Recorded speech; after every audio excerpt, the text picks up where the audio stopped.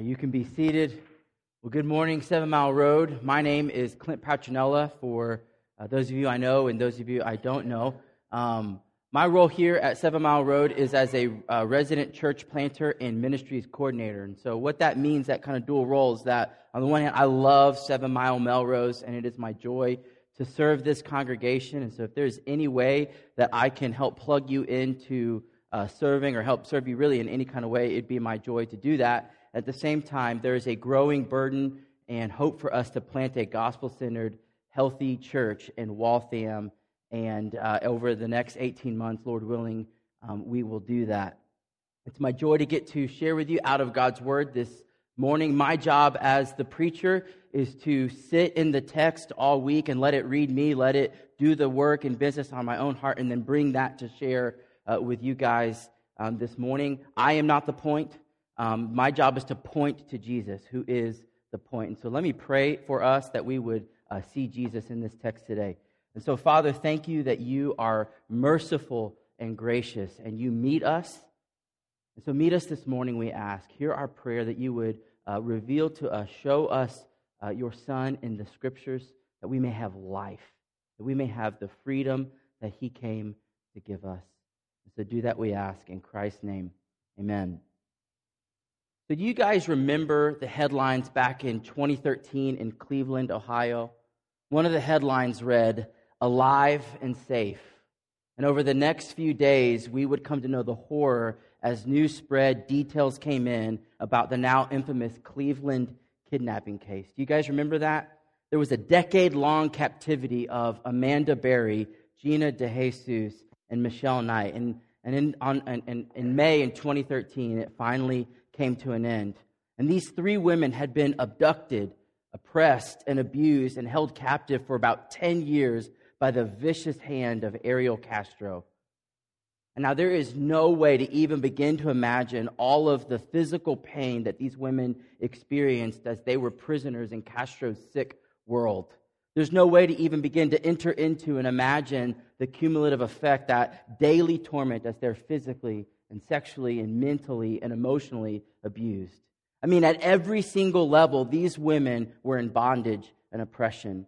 And when the police finally showed up and broke in and liberated these women, one of them, Michelle Knight, ran and jumped into the arms of her savior, the police officer, and said, "You've saved us." And as she held on tightly, she said, "Don't let go. Don't let go." And as this tragic story of evil preying on the helpless, the only way that we who were watching this unfold, the only way that we could stomach what was going on was knowing that it was finally over. The only way we could even process it was knowing that they had been liberated.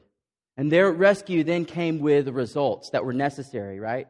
Castro was put in prison. We would later find out that he would commit suicide there. And now these women had to walk down the long road to recovery. And today, as we read in Acts 16, verses 16 through 24, we see a similar story of rescue. Similar story where we'll see this big idea emerge that Jesus sets the captive free.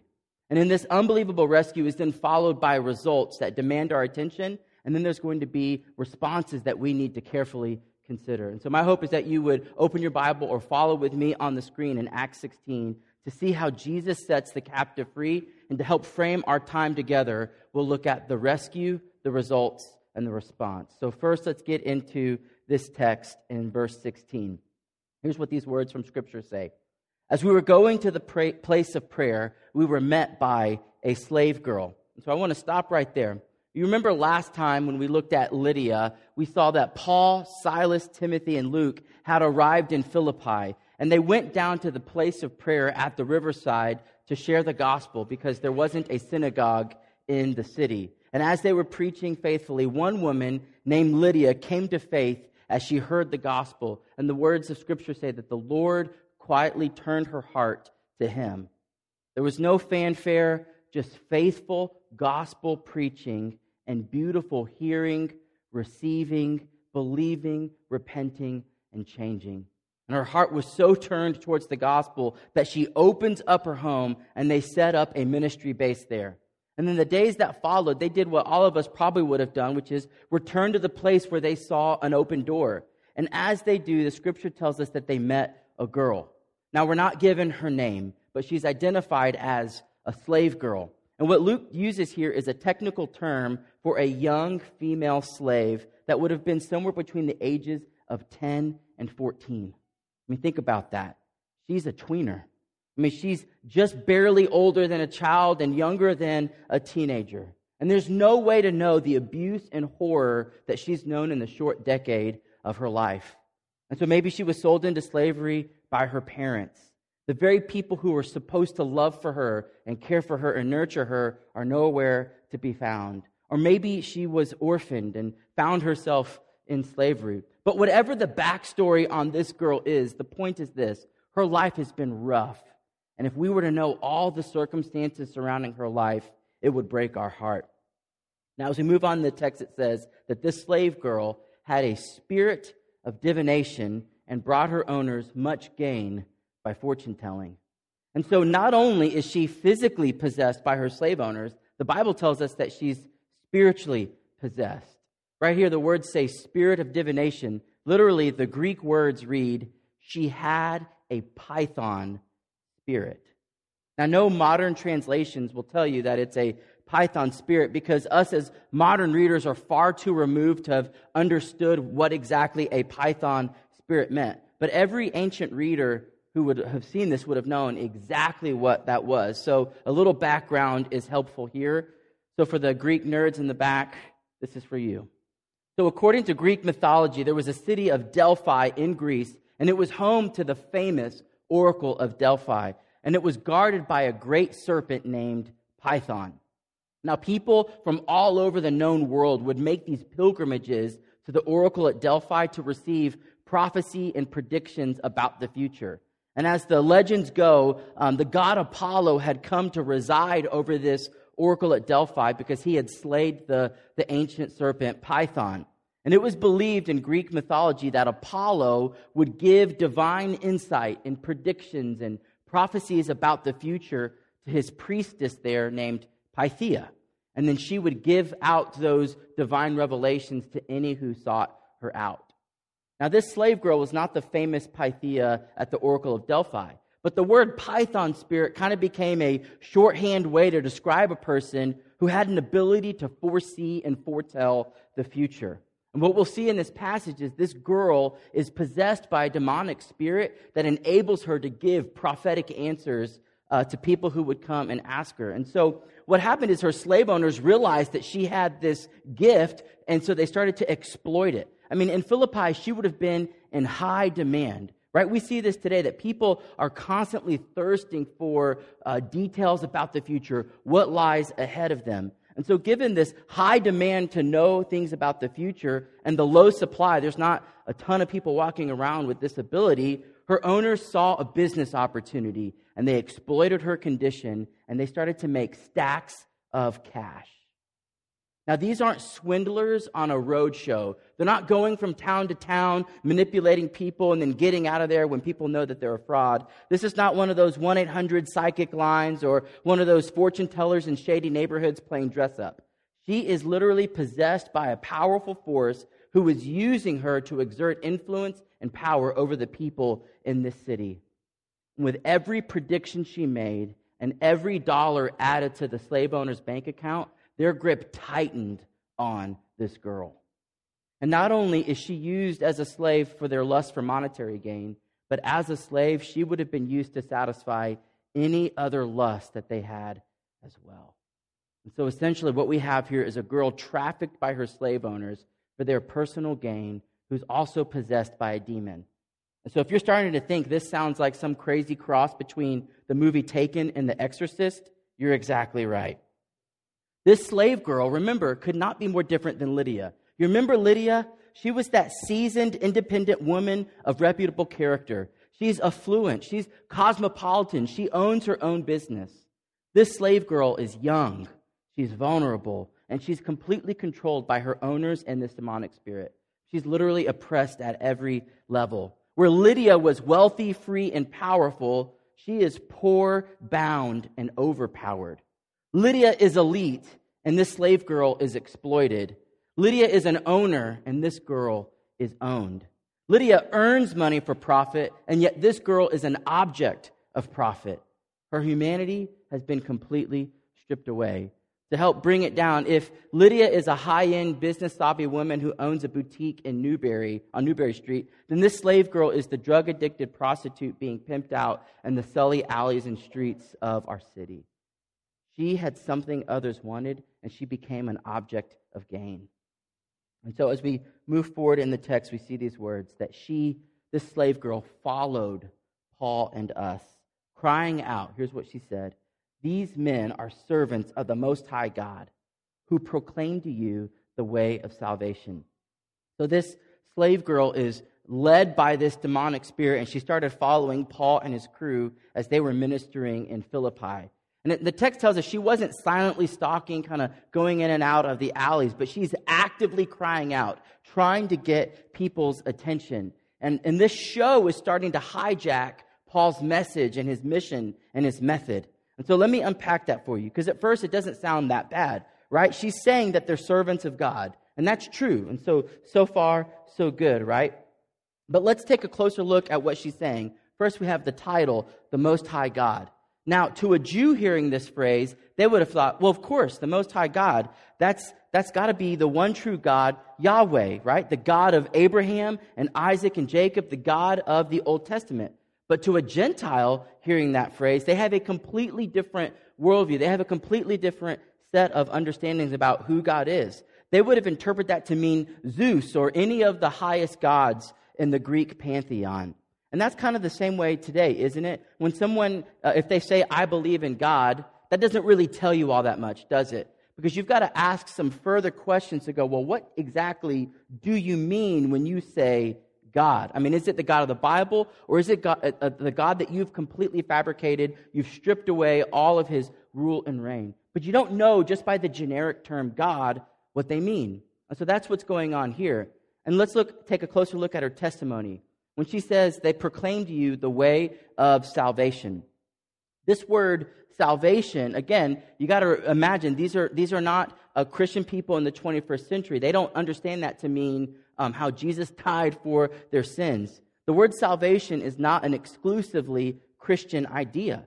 You see, every religion on the face of the planet has some understanding that the world is not the way it's supposed to be, and every religion has a plan or a method to overcome that reality. Every religion has a plan of salvation.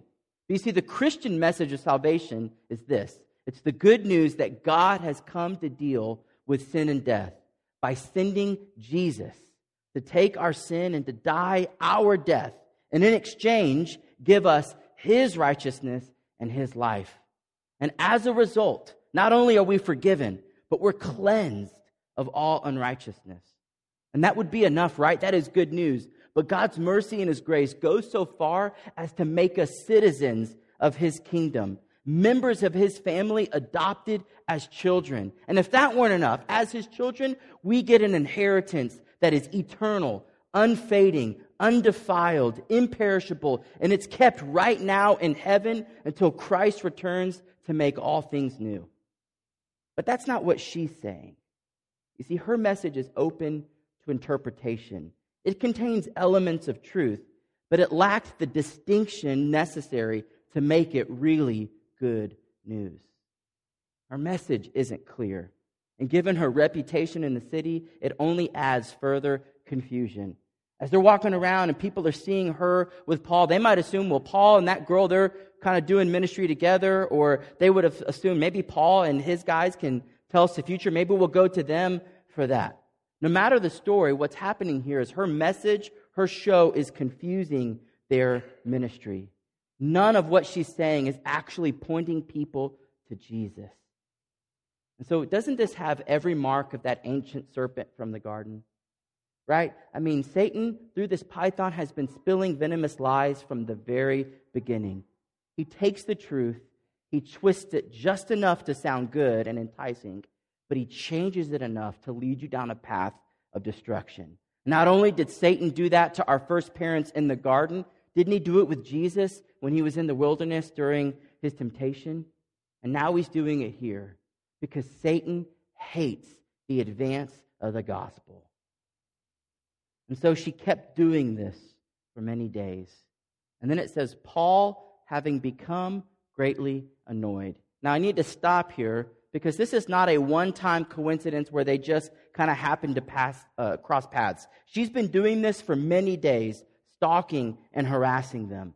And this persistence and the confusion of the message drove Paul to become greatly annoyed. Now, I know some of you are going, how could he get annoyed? Look at this poor girl. She's in slavery and bondage. Where's the compassion? Where's the mercy? But this is not the kind of annoyance that you get when you're tired of your kids running around saying puppy monkey baby on infinite repeat.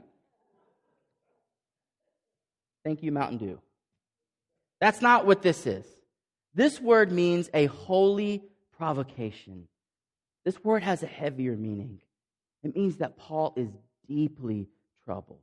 He's disturbed. This is not a mere inconvenience. This is that word that you use when grief, pain, and anger collide. Paul's disturbed by the reality that a young girl is oppressed by a demon. He's disturbed by the exploitation of her captivity by her owners. Instead of helping this young girl, her owners have seized power over her to make profit. And he's angry that his ministry is being confused by her testimony. And so Paul's deeply troubled and he can't let it go on. So what does he say? He turns to this girl and he says to the spirit, I command you in the name of Jesus Christ to come out of her. And it came out that very hour. You see, Paul is disturbed, and so he moves and takes action. And notice, he doesn't attack the girl. She's not the problem. He moves towards the spirit and the demon that's controlling her. Paul serves the Most High God, and he has the power over demons. And so Paul comes armed with nothing but the name of Jesus, and he commands this demon to leave. Now, I have to stop here for a minute, because I know you're looking at me like, this sounds crazy. You're telling me you actually believe that there was a demon possessing this girl? You don't think she was just mentally deranged? And some of you are saying you actually believe that you believe in demons. The answer is yes, I do, and I think you should too. So let's listen to one former skeptic, C.S. Lewis, and here's what he said. He said, there are two equal and opposite errors into which our race can fall about the devils. One is to disbelieve in their existence, and the other is to believe in their existence and to feel an excessive and unhealthy interest in them.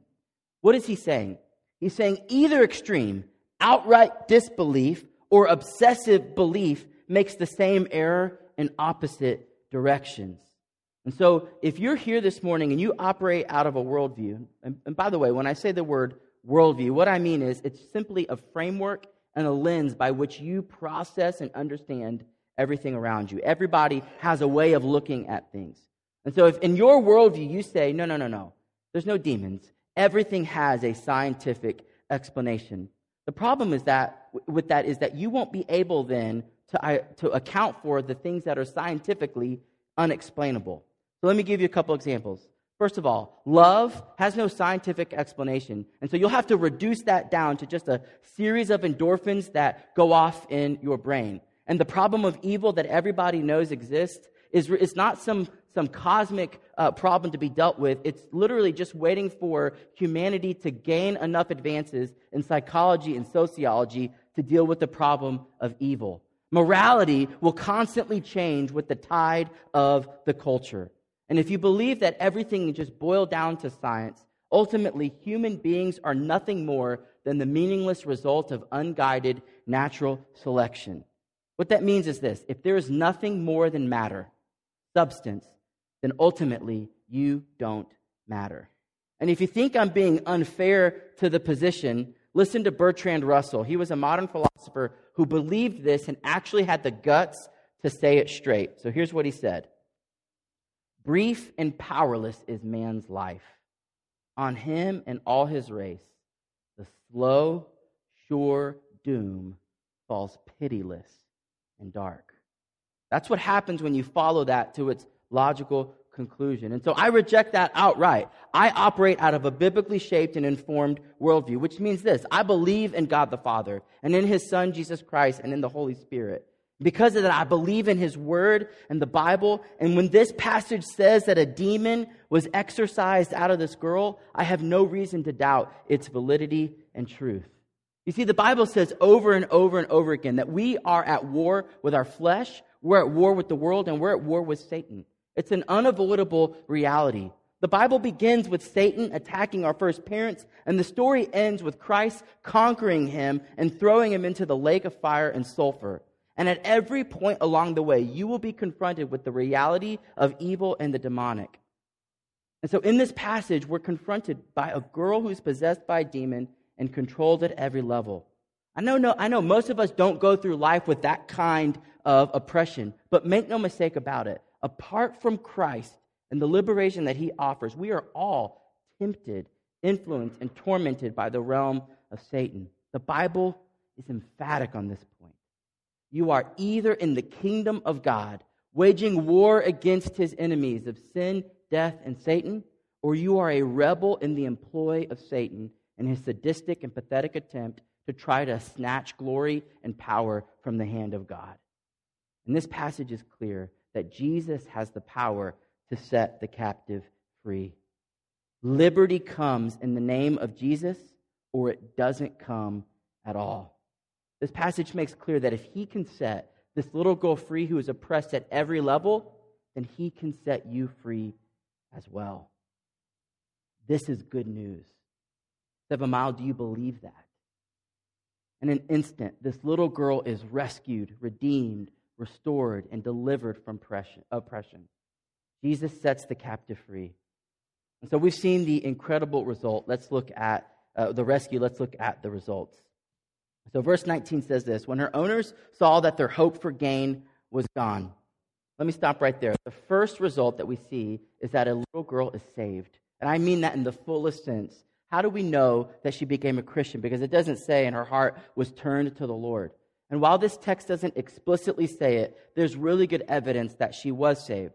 First of all, we have the whole story of Scripture. There is not a single deliverance on the pages of Scripture that does not result in salvation on the heels of it. Nobody gets delivered from that kind of oppression and doesn't then, in unbelievable grace, turn towards Jesus. Second, in this passage, we're in kind of part 2 of this episode in Philippi, and what we'll see is that Luke is writing about, we've seen Lydia, and next week we'll look at the jailer, which are all explicit conversion stories. And what we see there is that this girl is kind of sandwiched in the middle. And what Luke is doing is showing us each one of these persons come with a completely different background. They all have their own completely different issues. And guess what? Jesus is able to break through and save every single one of them. It shows the power and the flexibility of the gospel to save. And so we don't know if she was saved right in that moment or if she was saved in the days and weeks that followed. Maybe this exorcism was that moment when she did cross over from death to life. Oftentimes we experience this. We know that stories of new life sometimes feel more like a process, right? That you're kind of coming along slowly and Jesus is moving in your life kind of bit by bit as you're moving towards the gospel. All conversions do have that instantaneous moment where a person crosses over from death to life, from darkness to light, from slave to free, from blind to sight. But sometimes there's a longer process leading up to that point. And maybe that's helpful. Maybe that describes maybe how you came to know Jesus. Regardless, maybe she needed a few days or weeks to process all that happened. I mean, you can imagine what she would have been going through and processing the last 10 years of her life. But once her owners saw that she would no longer be an asset to them, she became a liability. I love to think that maybe Lydia, who was around at the time, would have seen this girl and used her wealth to purchase this girl's freedom. But whatever happened, we know that she was cared for by this new community of believers. I mean, can't you see Lydia, the woman of God that she was, moving in to nurture this girl? You see, the beauty of Jesus had captivated Lydia's heart, and now the power of Jesus had delivered this girl. And when we look at the end of Acts 16, we see that this early Philippian church met at Lydia's house. And years later, Paul would write them a letter called Philippians. And in verse 1:6, he says these words, I am sure of this, that he who began a good work in you will bring it to completion at the day of Jesus Christ. This girl was a slave in every way, and there's no way after experiencing that kind of power and grace that she just chunks the deuce and walks away unchanged. I'm sure that this good work in her was brought to completion. And so, rescued from oppression, this girl came to experience the beautiful results of being set free by Jesus. It sounds just like Jesus in John chapter 8 when he says, if the Son has set you free, then you are free indeed. So the first result is that a girl is saved. The second result is that a city is turned upside down. So these slave owners, they seized Paul and Silas and they dragged them into the marketplace before the rulers. So you have to understand that's what the gospel does. The name of Jesus is not a tolerant name. You cannot have the freeing, liberating power of Jesus and expect to maintain the status quo. And these men do not like what's happened, and they want nothing to do with Jesus, and so they seek to kill his messengers. You see, the good deed done to the girl was not viewed as good by her owners. When Paul exorcised the spirit that possessed her, in doing so, he exorcised their means of income. She could no longer tell fortunes. And it's one thing for a preacher to move into a city and kind of stay on the fringe and be quiet and be nice, kind of be out of sight, out of mind. But when Paul and his crew come in, they're preaching on the forefronts. And when it interferes with people's business, people get angry. And as they saw it, Paul and Silas and Luke and Timothy had tampered with their property and their profit. They assumed that these men were not Romans or even Greeks, but wandering Jews up to no good. And so Paul and Silas are taken to the authorities by the slave owners, and there in the marketplace, they lodge their complaint against them, and they demand that action be taken. And so Philippi was a Roman colony under Roman rule, and these leaders, these magistrates, they were charged with maintaining the peace and keeping order. And Paul and Silas are dragged into the marketplace for an impromptu trial. And the verse says, when they had brought them to the magistrates, they said, these men are Jews, and they are disturbing our city. They advocate customs that are not lawful for us as Romans to accept or practice. You see, their accusers now fabricate a story full of exaggeration, and they play on the anti-Semitism that was rampant throughout the Roman Empire. And they know, these slave owners know, that the magistrates have to maintain order. And what's happening is the crowds are getting agitated as these accusations are being launched at these two Jews. You see, to the magistrates, Paul and Silas are just a couple of Jews, and no one will notice if they happen to go missing. And so this sorry excuse for a trial moves from accusation to sentencing. There's no due process here. They don't even give a chance to give their own defense, just lies and hasty action. And now the crowd joins in attacking them. The magistrates tear their garments off of Paul and Silas and gave them orders to beat them with rods. And when they had inflicted many blows upon them, they threw them into prison, ordering the jailer to keep them safely.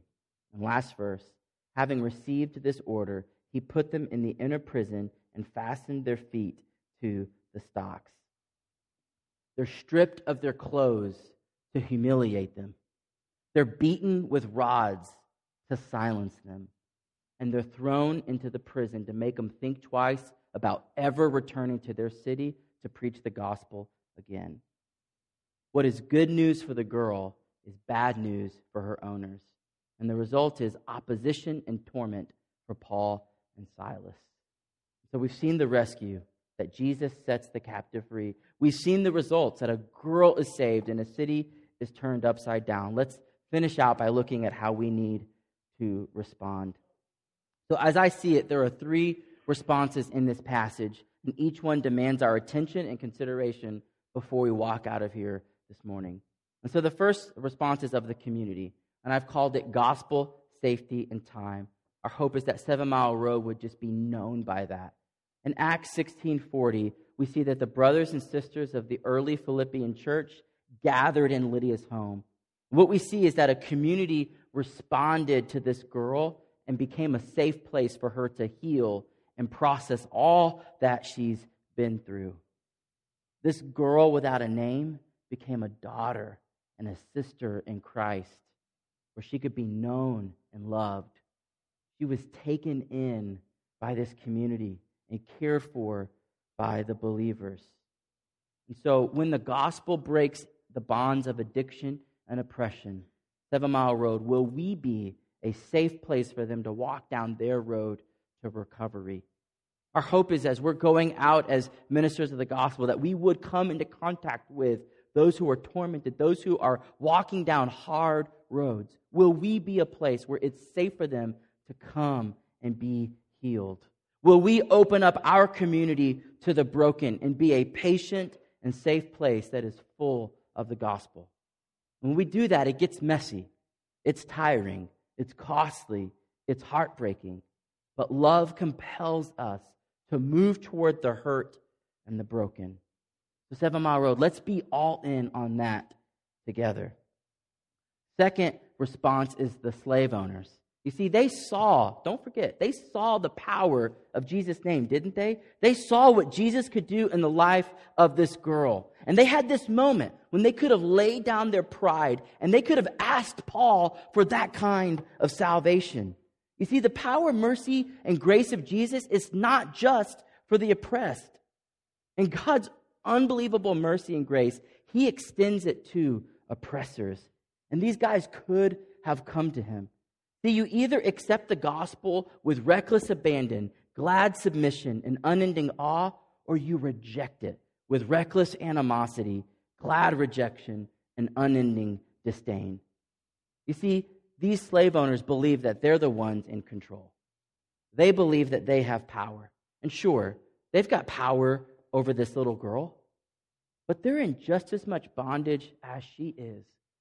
Their mistake is to see that they're the ones who are free and in control, and that she's the one who's bound and in slavery. And their arrogance blinds them to see their need to be set free. And they miss it. They miss the grace of God that is right in front of them. They're captives in need of freedom, but they're so blinded by their own greed, their own lust for money and power, that they miss the freedom that Jesus offers. Don't let that be us. So will you respond to the freedom that Jesus offers with joy and submission, or with fear and rejection? Last response, the girl. Let's end with the girl. She responded to God's grace and deliverance. The name of Jesus delivered her from demon possession. You see, she was unable to deliver herself, and so she accepted God's grace and rescue.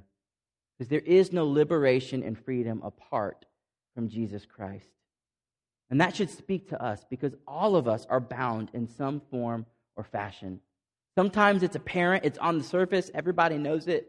Sometimes we work hard to bury that deep down so that nobody knows.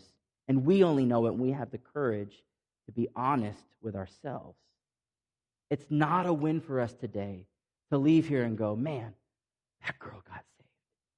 That girl was delivered. Because we're all in need of rescue. Who is this rescue for? It's for everyone, because all of us are in bondage and slavery. And I want you to see that more than this girl needed to be delivered out of her slavery, more than she needed to be delivered from the bondage of the demon, she needed to be known and loved by Jesus. She needed to know that her sin had a remedy.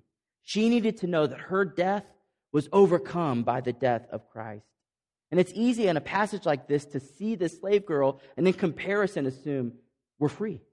In a sense, that's true, right? We live in America, the land of the free and the home of the brave, and that is a magnificent blessing. But I think sometimes that blessing of freedom blinds us to the reality that apart from Christ, we are slaves. We're slaves to sin and the passions of our flesh. And we know that, don't we? That no one is ultimately in control of their own life. That we're all controlled by whatever we love the most. You see, whatever we love the most actually controls us. And so let me give you a couple examples. If you live for people's approval, you've got to have people's approval. You've got to know that they love you and accept you. Then what? You'll be controlled by the people whose approval you so desperately need. Or take power. If you live for power, that you've got to have it, then you're going to do everything in your life to make sure that you maintain that kind of power. And if anything or anyone gets in your way, you'll take them out. Take comfort. If you live for comfort and the pleasures of this world, then you will orient your life. You'll spend your money. You'll orient your time, everything for the things that give you that pleasure.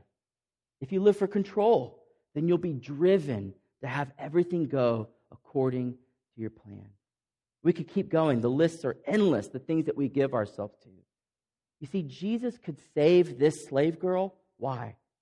Because he himself had become a slave. He took on our sin and our slavery and died. And when he rose again, he rose with power to slave and redeem and liberate the captive. And so the proper response for all of us is to embrace and joyfully submit to the freedom that Jesus offers, because there is no liberty and freedom apart from Christ. So we've seen Jesus set the captive free, and that demands a response from us. The gospel is the power of God for salvation for all. That's every single one of us. And all of us are in need of that kind of freedom that Jesus offers. Don't miss this. Jesus was beautiful enough for Lydia. He was powerful enough for the slave girl. And he has what you need too.